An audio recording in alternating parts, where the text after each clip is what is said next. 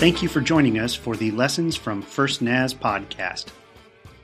So pardon us while we're fiddling with camera down here for just a moment, trying to learn to do this a little bit better, and there's a reason why. It's because every week when we're gathered here in the sanctuary at First Naz, there are also people who gather with us from all around the world, and they do it via the Periscope app. I'm waving. Can you guys say good morning to the Periscope crowd? One person. Come on, you're friendlier than that. Say good morning to the Periscope crowd who's joining us, please. Yeah, good. And, it's a new day and age. Electronic media make it possible for all kinds of things to happen. Just wanted to kind of catch you up with all of that. Each week there's a congregation here of, here lately, 240 people. And about that same number that join us each week via electronic media of various kinds. So understand, First Naz, that as we do what we do here, you've got really long arms. They just keep stretching out there wider and wider, just as you work to get your arms around people in this valley and demonstrate God's love to them. So also, you're making a way in your giving for the gospel that goes forth in this place every Sunday to also reach out there all around the world. It's a good thing. Thanks for helping us do that. The English language is always in process, evolving and growing. We add new words to the language all the time. Here's a recent one, hangry. You familiar with this word, hangry? Hangry is the word that describes a person who is coming off as rather unpleasant in the way that they treat other people just because they're so hungry. Hungry, angry, hangry. Yeah. Jesus might have been a little bit hangry in the passage that we're going to read together today. We're working our way through Luke's version of the Jesus story. Luke said that he knew there was another written version of Jesus' story or two, but he was going to write his version for a very specific reason. It's because he thought that a lot of the believable details had been left out. And so he writes to his friend Theophilus, I'm going to write an orderly account for a certain purpose so that you can be certain of the things that you've come to believe in about Christ. In other words, he was going to help this friend of his and those of us who read it afterwards to move from this, I think so, I certainly hope so kind of faith into something that feels and is a bit more solid that we can really base our lives on and that we can speak about with confidence when it comes time for us to talk about our faith with other people.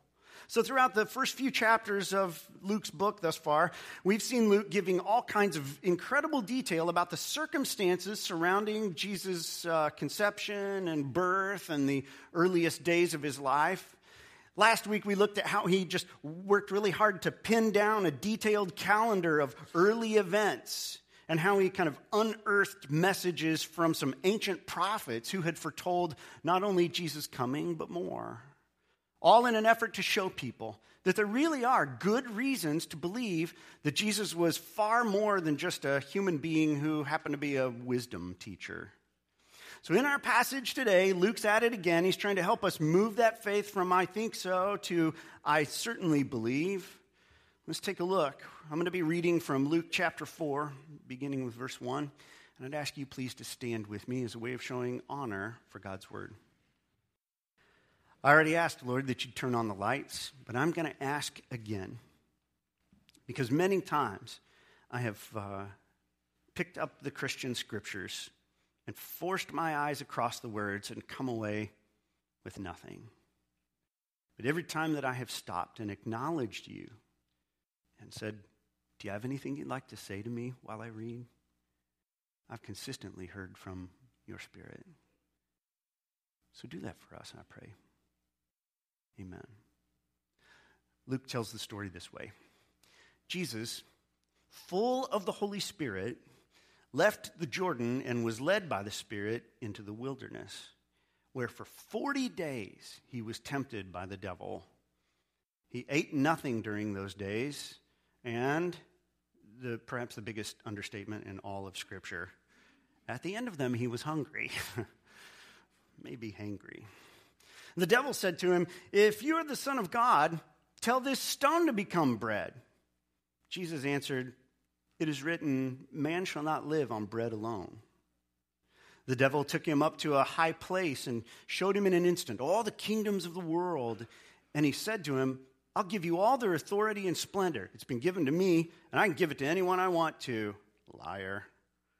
If you worship me, it'll all be yours.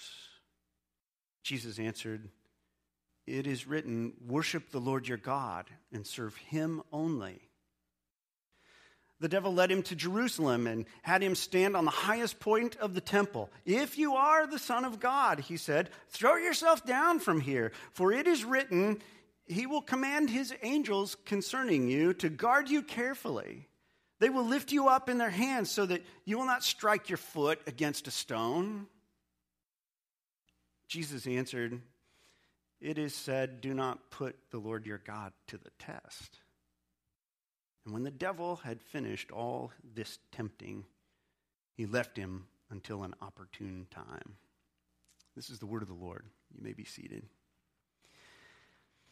Before we dive into this text and handle its implications for our lives, I probably need to address a question that is often asked about this story because of the way that it is written. And the question generally goes something like this. Did the literal devil show up and go face to face with Jesus physically and have these conversations? Did he literally physically take him to a high place where you can see all the kingdoms of the world? Did he literally stand him on top of the temple in Jerusalem? And the answer is, I don't know. I don't know. The text doesn't necessarily require that interpretation, though it just says he went and he took and he said. But let me ask you this. Does the physicality of the situation have to be literal in order for the temptation to be real? I'll just tell you the way it's worked in my life. There's never been a guy with horns and a pitchfork that shows up. There's never been anybody, the scriptures talk about the devil himself masquerading as an angel of light. I've never seen some beautiful angel show up and say, hey, why don't you try this? But I have faced many temptations that are very, very real. No physical devil necessary. Hand of testimony, please, from the people. Yeah.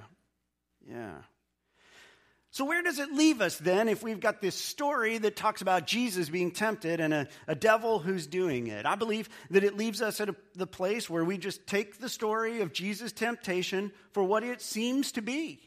The retelling of a story that Jesus himself told to his first followers about a period of rather intense testing and temptation in his life, complete with details of how he was tempted and how he managed to overcome the temptation. I want to take a look at those things today and then offer a few observations of my own that I hope will help you the next time you face temptation. Because if your life's anything like mine, it will be before day's end. And you're going to face it a few more times by sunset. So here's the storyline leading into the story that we just read. Jesus has grown up into adulthood. He's about 30 years old at this point. He has a same-age cousin, about 6 months older than him, a guy named John. John had seemingly wigged out for a little while and left civilization, wandered out into the wilderness and lived there on this strange subsistence diet. And when he finally showed up back in town, he was all mountain man, like I was last week. He was dressed up in all this, the trappings of some kind of ancient costume sort of thing that people associated with the Old Testament prophets. In fact, John started talking like he was a prophet, and in the way that he was communicating with people, he pulled it off. Everyone was convinced that this guy was at least a prophet sent by God. They thought he might also be that Messiah, that grand fixer that God had promised as well.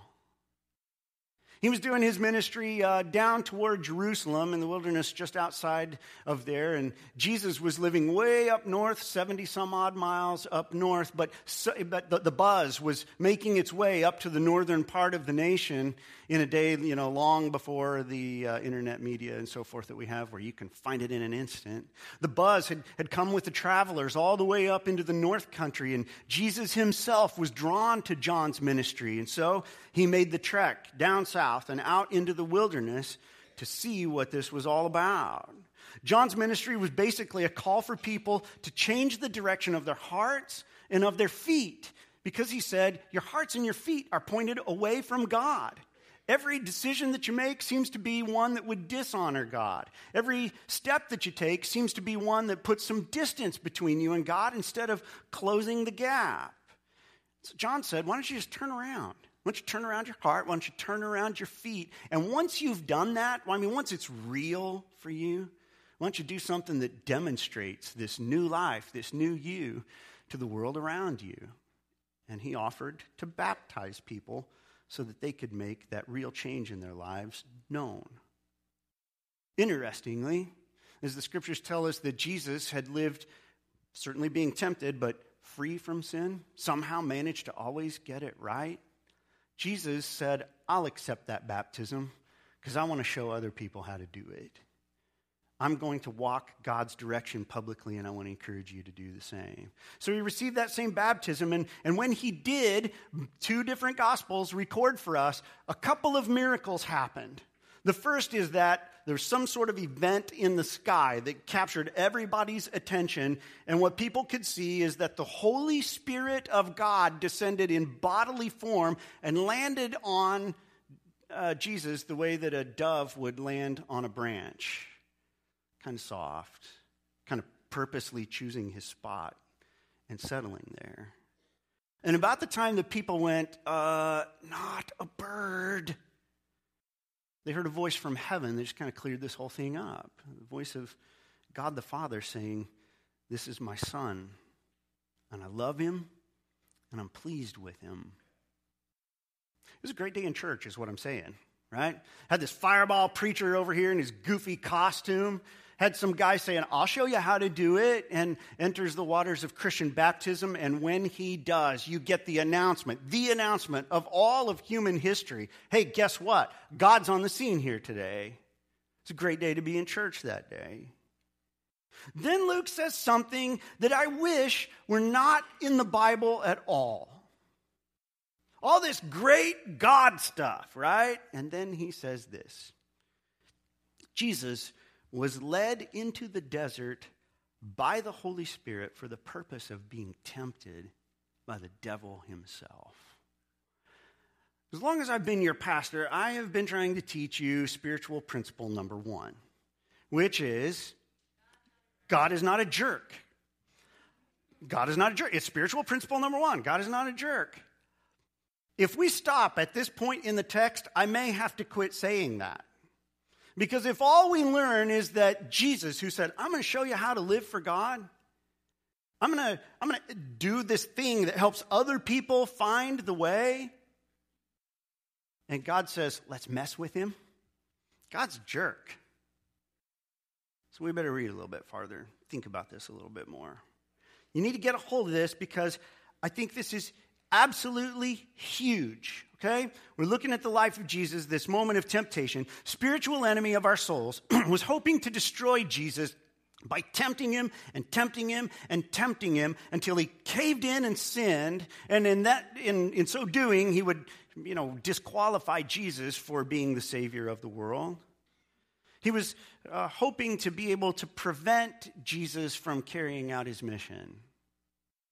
When we approach temptation, you and I, generally speaking, one of 2 things is happening. If we're approaching it on purpose, it's usually because we've already decided to give in.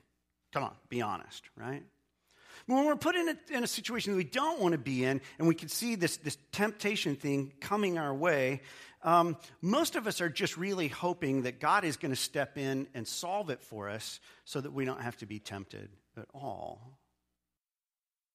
It's interesting to me that in all the ways that the Holy Spirit could have led Jesus that day, he could have led him straight into his ministry. He could have led him to perform some other miracle with, you got God the Father and God the Holy Spirit on the scene.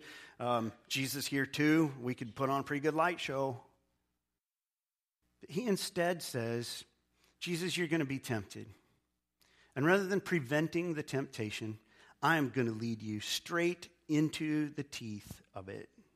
You're going to have to face this, Jesus. But here's the good news.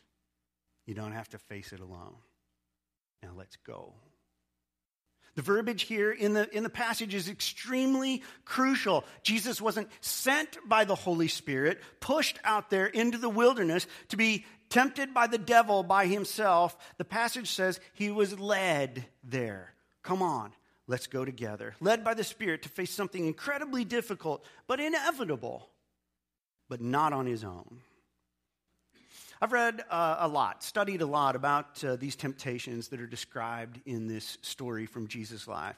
Every single Bible commentator seems to have a different perspective on how the devil was trying to get at Jesus and what exactly he was trying to get Jesus to do and why each of those various temptations was tempting in different ways, attractive to Jesus. If you want to read some of that stuff, you own the internet as much as I do, right? So temptation of Jesus in Google, and away you go. You'll read until Jesus returns, if you'd like. But I think that as far as these particular temptations go, all three of them really were about the very same thing. Trying to get Jesus to bail out on the Father's plan for his life, to take a shortcut so that he could get to the glorious end without all the pain, without all the effort, trying to get him to take an illegitimate path to a very legitimate thing. By the way, you are going to be tempted exactly like that a lot of times in your life. To think that you actually know better than God how to get to the good stuff and how to do it more quickly. Being tempted to take the steering wheel back from God and say, I can drive faster than you. I can negotiate all of the turns. Forget about the warning lights. Forget about the stop signs. And let's head down this one-way street, and only to find out that it's a dead end. You'll be tempted in much the same way as Jesus was. But I see a handful of different lessons in these temptations than a lot of the commentators do. And I understand that anytime a preacher, a teacher dares to say, I see this differently than everybody else in the world, he's on thin ice. Okay? So just understand, I know where I'm going, out on the thin ice. Should you choose not to go with me, I get that. Here's what I see in the story of the temptation of Jesus. I see certain things about Jesus' life and his ministry when it comes to the salvation of the world. But as I thought about this passage, and I rewrote it this morning. I had a message all about Jesus' temptations ready to go earlier in the week, but I came here this morning because I realized there wasn't one person who woke up today and said, I just wish I knew more about how Jesus was tempted. But I knew that there'd be a lot of people who'd like to know how to face their next temptation. And so that's what I want to talk about. The first thing that I think we need to grapple with is this. Temptation isn't a bad thing.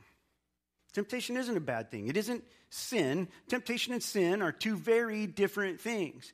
I think one of the ways that good people, the people like you, get all tripped up in this whole thing is that when we are tempted to do something that is wrong, and we wrestle and we fight with it, and then decide to do what is right, instead of going, woohoo, got it right, most of us slink off into a corner saying, I'm a dirtbag because I was even tempted. You got the victory that God himself wanted you to get. You did what Jesus would have done in that situation.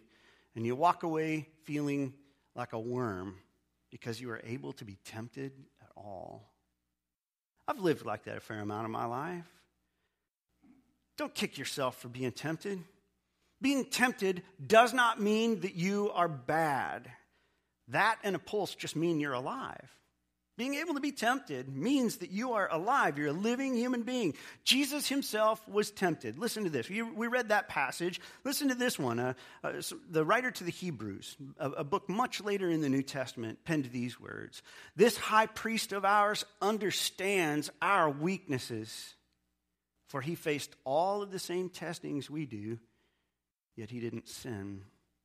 So, let us come boldly to the throne of our gracious God, because there we will receive his mercy, and we will find grace to help us when we need it the most. So get this. If that's the case, if that's written in the scriptures, it means that God himself knew you were going to be tempted and decided not to change the way that the world works, but to leave the coming temptations in place for you to face them.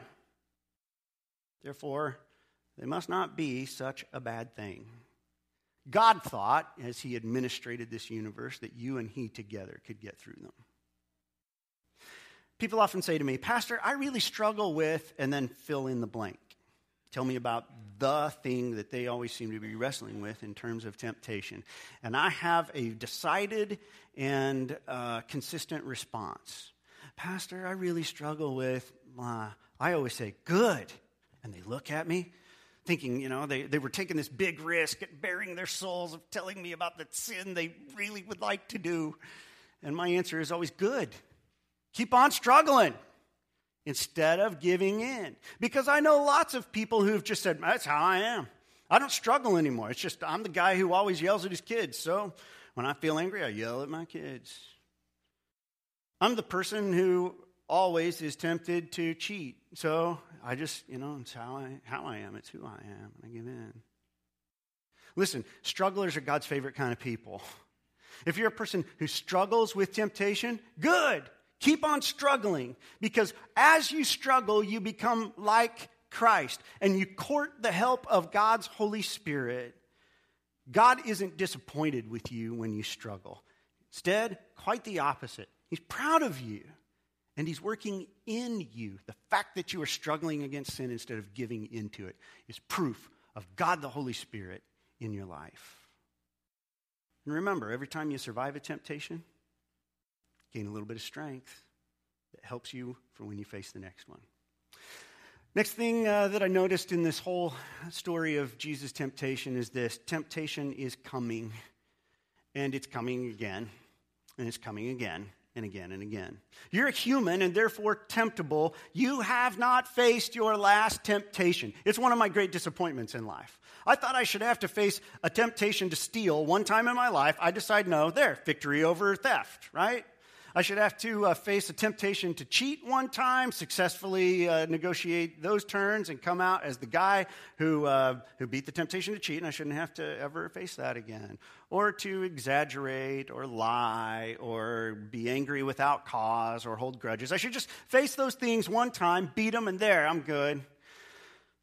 Not the way that it works. Temptation is coming, and it's coming back. And I can live with that in a random sort of way where I'm going to live my life and see what's coming. And, today I was just, I wasn't tempted to yell at my kids, but I was tempted to be lazy and sleep all day. I'd be great with just the kind of random stuff that happens and drifts with the wind that comes my way as temptation. There's this thing that kind of haunts me as I've read this text. It's that temptation is coming, not might be. And that God might even lead me into it. This is not a popular message. That's why it's not mentioned much when we read this story. But God may lead you into temptation. And what does that mean? Is God setting me up? Is he the jerk that Cliff says he isn't? No. But he knows that between our soul's tendency to go astray and the enemy of our souls, who wants to put distance between God and us, and he comes after us again and again and again. God himself knows that between my nature and that guy, the devil, that we have not faced our last temptation. And instead of allowing us to cower in the presence of even one temptation, or to simply give up because we know we're probably going to give in eventually, God wants to lead us into temptation, the next one that comes for you, head on, but not alone, because he wants to make you stronger. The good news is he's never trying to wean you off of him. He's not trying to get you stronger so that one day you can stand on your own. You think you're standing on your own? Get ready for a chop block right about there that ends it all. But instead, he's trying to build strength in you and me so that we can walk step by step with him, face the temptations, face the tests in life, and somehow manage to get through them victoriously. I've also noticed from reading this story something that's true in my life. Temptation comes at many different times, different sorts of times in my life. But you can especially count on it coming when you feel least able to withstand it. Temptation comes on some good days and it comes on some bad days, but you can bet when you are feeling least able to handle it, you are going to face some kind of temptation. Take a look back at the text that we read. We ended with verse 13, and it's the end of the story, and most of us read the last line of any story as, and they lived happily ever after. This is not a happily ever after ending. Or it's the end, and we just kind of disregard the last line. But this last line was telling us something fundamental and important. It says that the devil left him until an opportune time. And what does that mean? It means that Satan himself is looking for a time that temptation might actually work on you. He's looking for a time when you might actually be more willing to give in than you are on the average day. So let's think about some times when you are likely to be weak or weakened toward temptation. How about when you're really, really tired? Is anybody really at their best when they're really, really tired? No. Got a great night's rest. I always seem to snap at the kids then. No, it doesn't work like that. We offer the excuse many times. Well, I was really tired, right? Fatigued. When you're fatigued, you can expect to be tempted in any number of ways. I won't ask you to raise your hands, but how many of you, when you're really, really tired at night, your temptation is to go eat something that's really bad for you? I'll just kind of put up my hand. Okay. Yeah. When you're fatigued, you are likely to end up being tempted. Do you know that God has a remedy for that? A plan that he wanted you to work in your life all along, so that you're not overcome by fatigue and predisposed towards sin. It's called Sabbath keeping. It's a preventative and a remedy. A full day of rest for you every single week so that you can be strong instead of predisposed towards sin. When else might you be more likely to give in to temptation? How about when you've been disappointed by someone? When you've got a negative emotion of some kind that is just on full flood stage running through your heart and your mind, you can bet that in times like that, you are going to be tempted. So know this, negative emotions of any kind are always a warning light that temptation is coming and coming soon. So you need to prepare yourself. It's in the face of negative emotions that you will decide to be bitter. It's in the face of negative emotions that you will say, I just need a little break.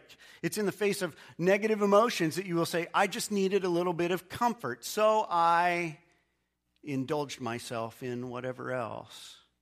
Understand it. When you're sad, temptation's at the door. When you're mad, temptation's at the door. When you're disappointed, it's right in your face. Here it is. We're coming very soon. Get ready when you feel negative emotions. Here's another one. This one bothers me. You are more likely to be tempted and temptable when you are serving God wholeheartedly. When you're really in. I mean, when you have said, he's mine, I'm his, my life is going to be lived in devotion to him. I'm going to serve my brains out here. I'm finding this deeply fulfilling life of following God and pouring my life out in service to him and others.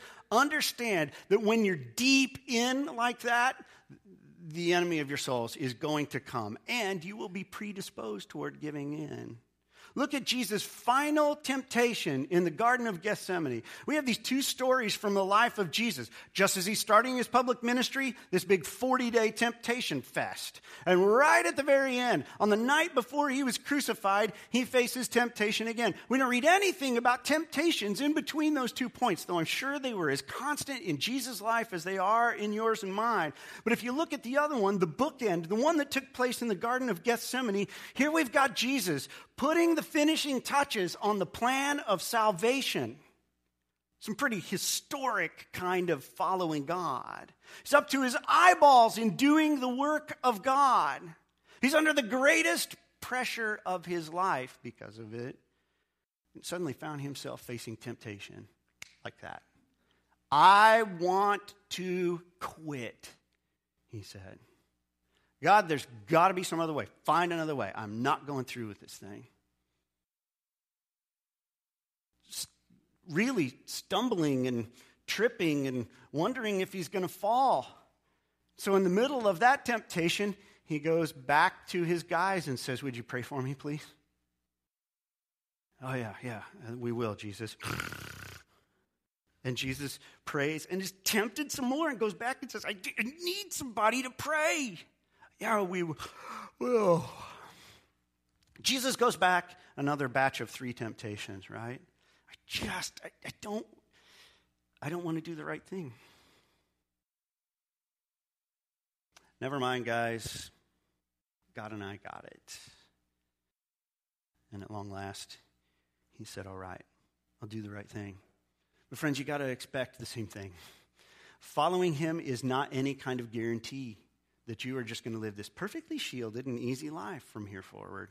Instead, devil's bringing his A game against the people who are really devoted to him. So understand that you're going to be tempted in all kinds of ways, all kinds of different times in your life. It's going to happen when it's an opportune time, because the enemy of our souls is an opportunist. He's looking for every chance, every little way, every little crack in the armor, and he's going to bring it whenever he sees an opportune time.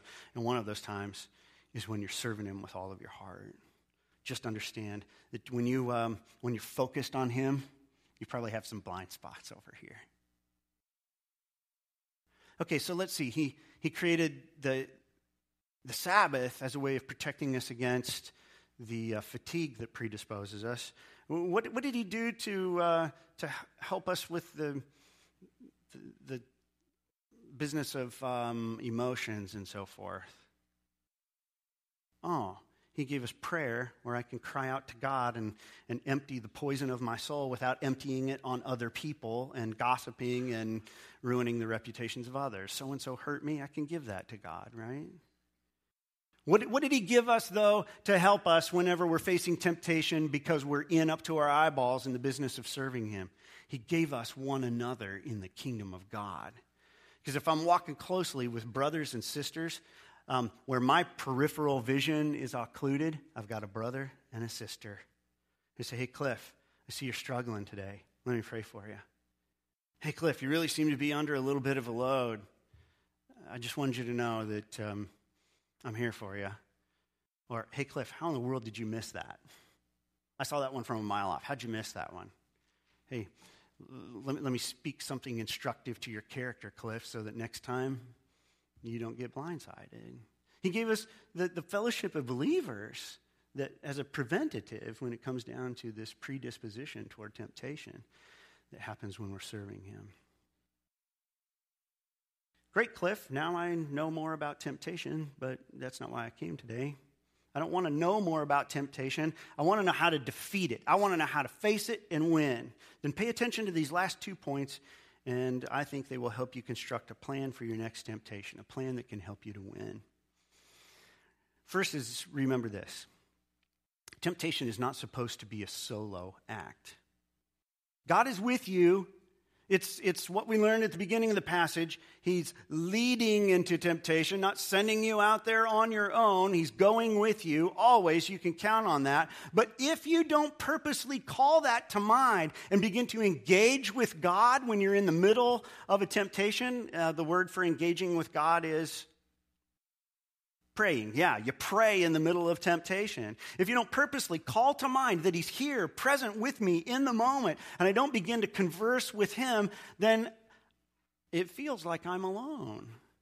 And when I'm alone, I'm a sucker, right? Hands of everybody who's a sucker when they're alone, right? I'm a sucker for the lies, the empty lies that the devil can never deliver on when I'm by myself. Here's the good news. I'm never alone. It's just that sometimes I forget, and I act like it. It's why the very first step toward winning in the face of temptation is crying out to God when you know that you're being tempted. Lord, help me here. Steady me here. You know, I have never gone down in flames to sin while praying. Every single time that I've realized that I've been tempted, I've said, Lord, I need your help right now. In that act, in that moment, I find strength that I didn't have before. Because for the most part, sinning's not as much fun with Jesus. Sinning's not as much fun with your mom and dad sitting there right next to you, right? How many people have said, hey, you got to watch this movie? Sure, come over to the house. So and you're showing them your favorite movie, and then you go, oh, I forgot that was in there. Just me, apparently, no, right? Everybody, you know what I'm saying? And all of a sudden, this thing, it's not Todd, ever. You've watched this movie, it's a great movie, and you invite somebody else to do that with you, and all of a sudden, you're made miserable by the thing that you thought was great when you were on your own. And sin is a little bit like that. It's a little bit like that. And so if I think for a second that I am alone when I'm facing temptation, I might think, let's give in, it's kind of fun. And it never seems like that much fun when God himself is present with me. We become functional atheists for a moment, and we are people who run the direction of sin. When we actually begin to believe that God is present with us in every moment in all things, he begins to build a defense against temptation and sin. Remember, God's with you, but if you don't purposely call that to mind and engage with him when you're being tempted, then you're going to experience it like you really are alone. So, confess your temptation to him. How do I talk to God about temptation? Confess your temptation. Confession isn't just for sin, it's for temptation too. Tell God what you're being tempted to do and ask for his help. While we're on the subject of confessing, it's also a good thing to welcome other people, other strugglers into your struggle, into your life at a level where you can confess not just sin, but also temptations and ask for their help.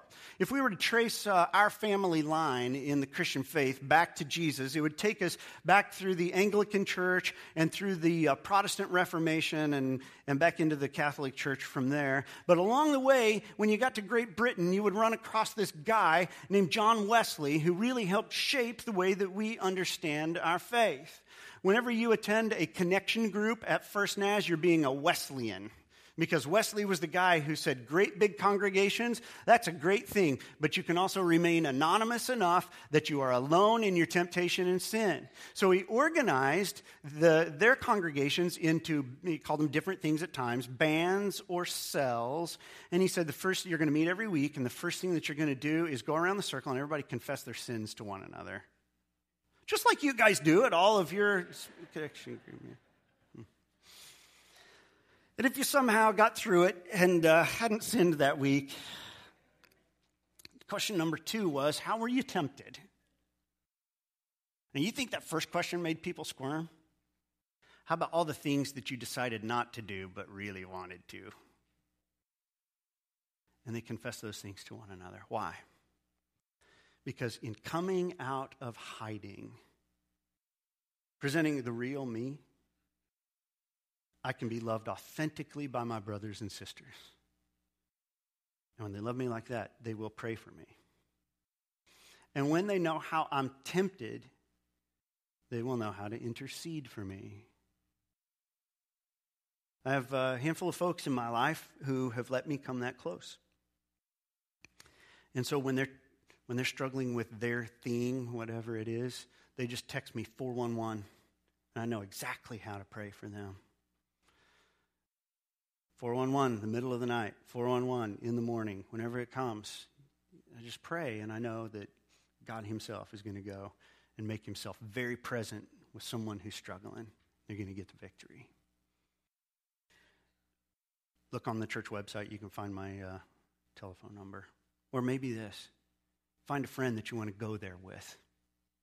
Right? Maybe your connection group would be a good place to do that. I had this friend years ago. He wasn't a friend yet. He was just a guy. I was renovating a house that Laura and I had just bought. I was there by myself, and unannounced, no knock, bam, just blows through the front door. And I called him by name, said, how you doing? He said, fine. Cut the chit-chat. Okay, wondered what I had done wrong. He said, I've been a cocaine and marijuana addict for 25 years, and I'm tired of quitting, and I'm tired of hiding. And so I just needed to come tell you, and I need God to do something. So we prayed, and it was a Saturday evening, and the next day at the church, he came right at the end of the service. He came right down to the altar, and he knelt, and he confessed what he'd been struggling with and hiding for 25 years to a group of people, a couple of other men who said, we'll walk it with you. Here's our numbers. Call us night or day. I gave him my number. A few months later, I get this phone call, and honestly couldn't afford the time, right? It was just one of those moments, but I had that sense, you need to take this call. So I took the call, and I called him by name and said, what's going on? He said, look, I'm either coming to your house or I'm going to my drug dealer's house. You choose. Well, come to my house. So he came to my house, and he slept on my couch instead of getting wasted that night. A few more of those, and the man suddenly was walking with God. Would you let your friend sleep on your couch to overcome temptation? Of course you would. I'm no better than the next guy. But guess what? If we don't know each other's temptations, we'll never be able to help each other except with prayers for forgiveness. How many want their relationship with Jesus to be nothing but a long apology? Nobody. How many people want this relationship with him to change me deeply so that I can be like him and enjoy a close relationship with him? Yeah, that's what we're all looking for. It's brothers and sisters in the faith that help us get there. You're never alone when you're facing temptation. If you feel like it, you have believed one of the enemy's very best lies. You don't have to face temptation alone. God may lead you straight into the teeth of it so that you can grow, so that you can beat it and grow stronger, but you'll never face it alone, and you shouldn't even have to face it without another human being if you'll get honest with your brothers and sisters. When you're being tempted, it is always you and God together, but you and God and one or two other people, I'll put my money on you every time. Second step that I said I think can help you win is this. You need to understand that temptation is a fight for your life. It is literally a fight for your spiritual life. So don't play with it, and don't go into the fight unarmed. You know, there's a reason that we don't let kids play with certain deadly things that adults play with. It's because they don't know how to operate them, and they will go bang, and kid goes bye-bye, right? Temptation is a fight for your life. Don't play with it, because you don't know how to handle it. You know how to do one thing with temptation. Give in. Don't play with it, and don't go into it unarmed. So on that subject, just let me say this. Don't go looking for trouble or temptation, or you'll find it every single time. Here's one of the biggest trip-ups for all of us is that we think, I don't want to sin, but I really like to be tempted. I mean, it just feels, there's a rush in the spirit, in your heart, and maybe in your flesh, that happens when you're facing temptation. Nothing's tempting that you don't enjoy at some level, okay? If it's all and only pain to you, you're not tempted to go back to it. It's the things that you enjoy, and not all things that you enjoy are sinful, but it's the very nature of temptation is that we enjoy it. And if we go looking for it, to flirt with it, most of the time we've already made the decision to go all the way there. So don't go looking for trouble. Don't go looking for temptation, or you will find it. But in this business of being not going into temptation unarmed, I would say this. Notice how Jesus handled each one of these temptations. He knew Scripture well enough that he knew the difference between right and wrong. So that whenever the enemy said, hey, how about na, Jesus could say, it is written, blah, blah, blah. Remember this, there are no brownie points with God. There's no way to impress him. There's no way to make him think that you're better than you are. So reading the Bible is not something that your pastor ever tells you so that you can get in good with God. These are the words of life. They set guardrails on both sides of a very narrow path. And they keep you from falling to your death on either side. So when your grandma or your Sunday school teacher or some preacher says, read the Bible, it's not because you're supposed to be able to check that off the list if you're a good Christian. It's because it will save your neck. You'll know the difference between right and wrong, between something that's wise and something that is foolish. Jesus knew Scripture well enough that he knew what was right and wrong and knew what to do in each situation. Reading the Bible doesn't make you a good Christian, but it can make you a strong one. Hear me? Okay. But perhaps the more crucial difference in Luke's temptation story is found in the first verse. It says, then Jesus, full of the Holy Spirit, returned from the Jordan River. He was led by the Spirit into the wilderness.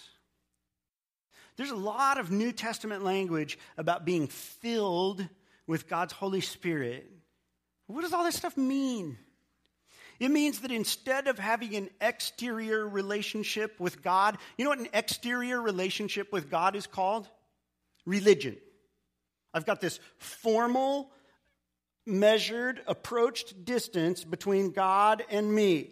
Close enough that I'm not some long-range enemy, but far enough away that he can't quite get a hold of me. That's religion, mere religion. Religion didn't get Jesus through the temptation because there was no religion to do in the desert. What was it that got him through it? It was God's Holy Spirit on him, in him. It means that being filled with the Holy Spirit, as the New Testament scriptures talk about it, means moving past this mere religion, this external kind of relationship, to an interior kind of relationship with him. I know God because I've invited him to come past arm's length, to come close enough that I can't always tell where he ends and where I begin. In me. Yes, Jesus was well armed with the truth. It helped him. But I think the real deciding factor here, if I had to bet on one of the two, I'd bet that quoting Bible verses might fail you sometimes. But that the indwelling presence of God's Holy Spirit is the fix. You guys, it's the fix in the face of temptation. You have not seen the last of the tempter. He is coming back for you. Probably today. Maybe you're fighting temptation right now while you're sitting in the sanctuary. Maybe you know that as soon as you walk out that door back there, you're going to have to face one. Maybe you've lulled yourself into thinking, man, I'm really spiritually strong right now. Pastor, I'm good. Nothing seems to tempt me these days. Oh, get ready. Get ready. Because there's one coming.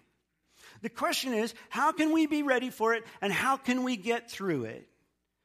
Don't get blindsided. Know what tempts you so that you'll be ready when it comes. Win in the same way that Jesus won, being filled with the Spirit and armed with the truth, familiar enough with Scripture that you'll know what's right and wrong instead of having to guess or sort it out in the middle of temptation.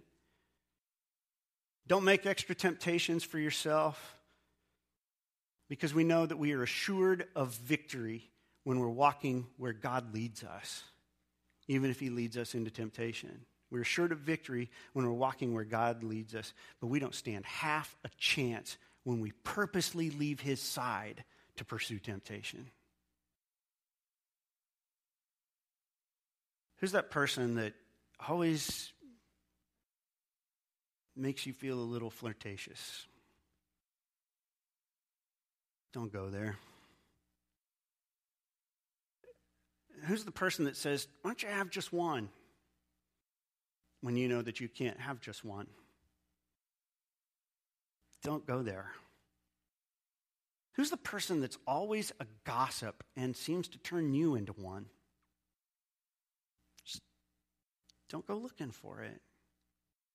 Who's the person that's always criticizing and complaining, and the next thing you know, you're as sour as they are? But they're your friend, so it might be time to have one less friend. Don't go looking for temptation. When you intentionally leave Jesus' side, good luck out there. But when you invite his Holy Spirit to walk with you, you are going to be victorious in the face of temptation, regardless of its kind and regardless of your mental, emotional state coming into it. I'm going to go back to, this really became a different sermon than I thought it would, and I'm more than out of time. I'm just going to go back for a moment and talk one more time about this great grace and help that God has given us that every American disregards. Sabbath. The gift of God is rest for you. I know a bunch of you are going to say, I get my rest from playing really hard. Okay, that's not rest. It's play. It's two different things. And the scriptures were really clear about the rest part of resting. It is the gift of God for us that helps us not fall into a number of kinds of temptation. So I just want to encourage you on this day that we call the Lord's Day, let's not reduce it to the Lord's hour and a half.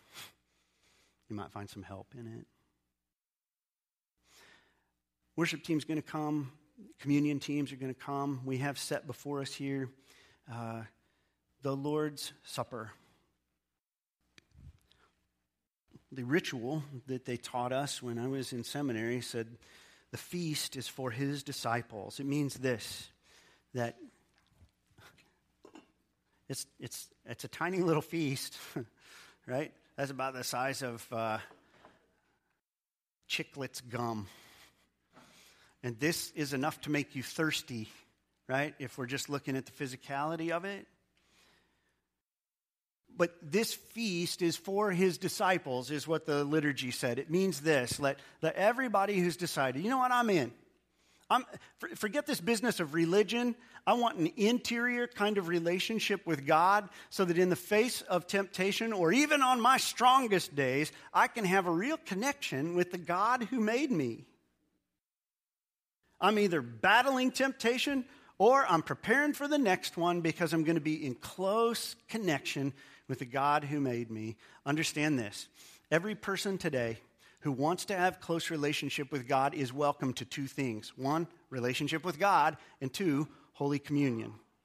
We will ask that if you do not share our faith, we're not going to judge you, but we would just ask that you not profane these things by just eating them and not meaning it.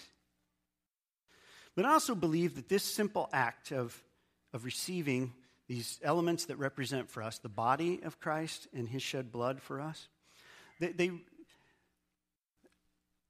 represent everything that he gave us, everything that he was wanting to give to us, and that includes his Holy Spirit within us.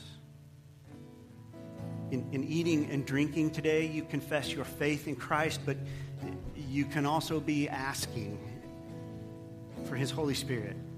Because this is an interior kind of thing. It's coming from out here into your mouth and down into your belly. If you'd like, you can invite his Holy Spirit to come in